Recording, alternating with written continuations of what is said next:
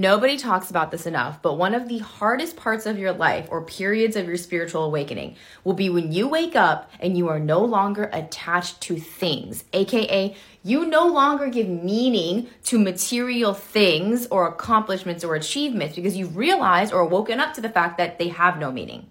For so long, you've been conditioned to believe that there was a higher sense of worth or love or acceptance associated with these things that was never there. It was an illusion.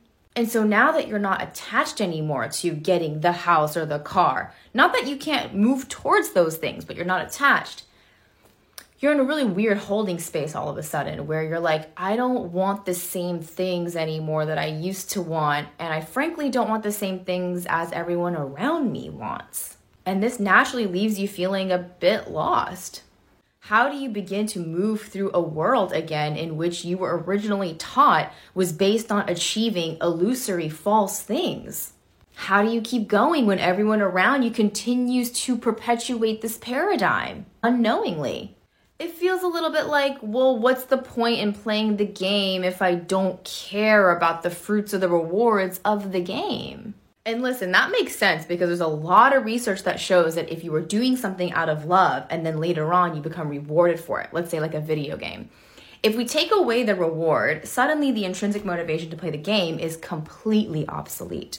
That video game player, so to speak, will have to move on to a new game that is played for the genuine joy of playing minus the reward.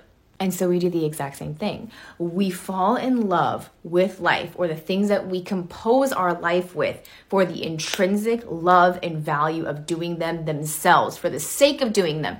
Not because when we do them, we are going to be guaranteed some later amazing, awesome thing, but because doing it is so joyful. And so we stop playing the game to win and we play the game to play.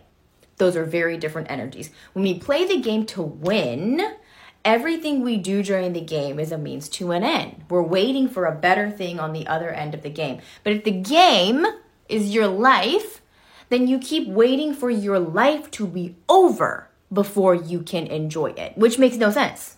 If the game is your life, then you would want to enjoy the shit out of this game. And what does that look like? It looks like participating with things and with people who bring you joy in the moment, not after. And it feels like loving who you are now, your life as it is now, before it becomes something better. Shortcast Club.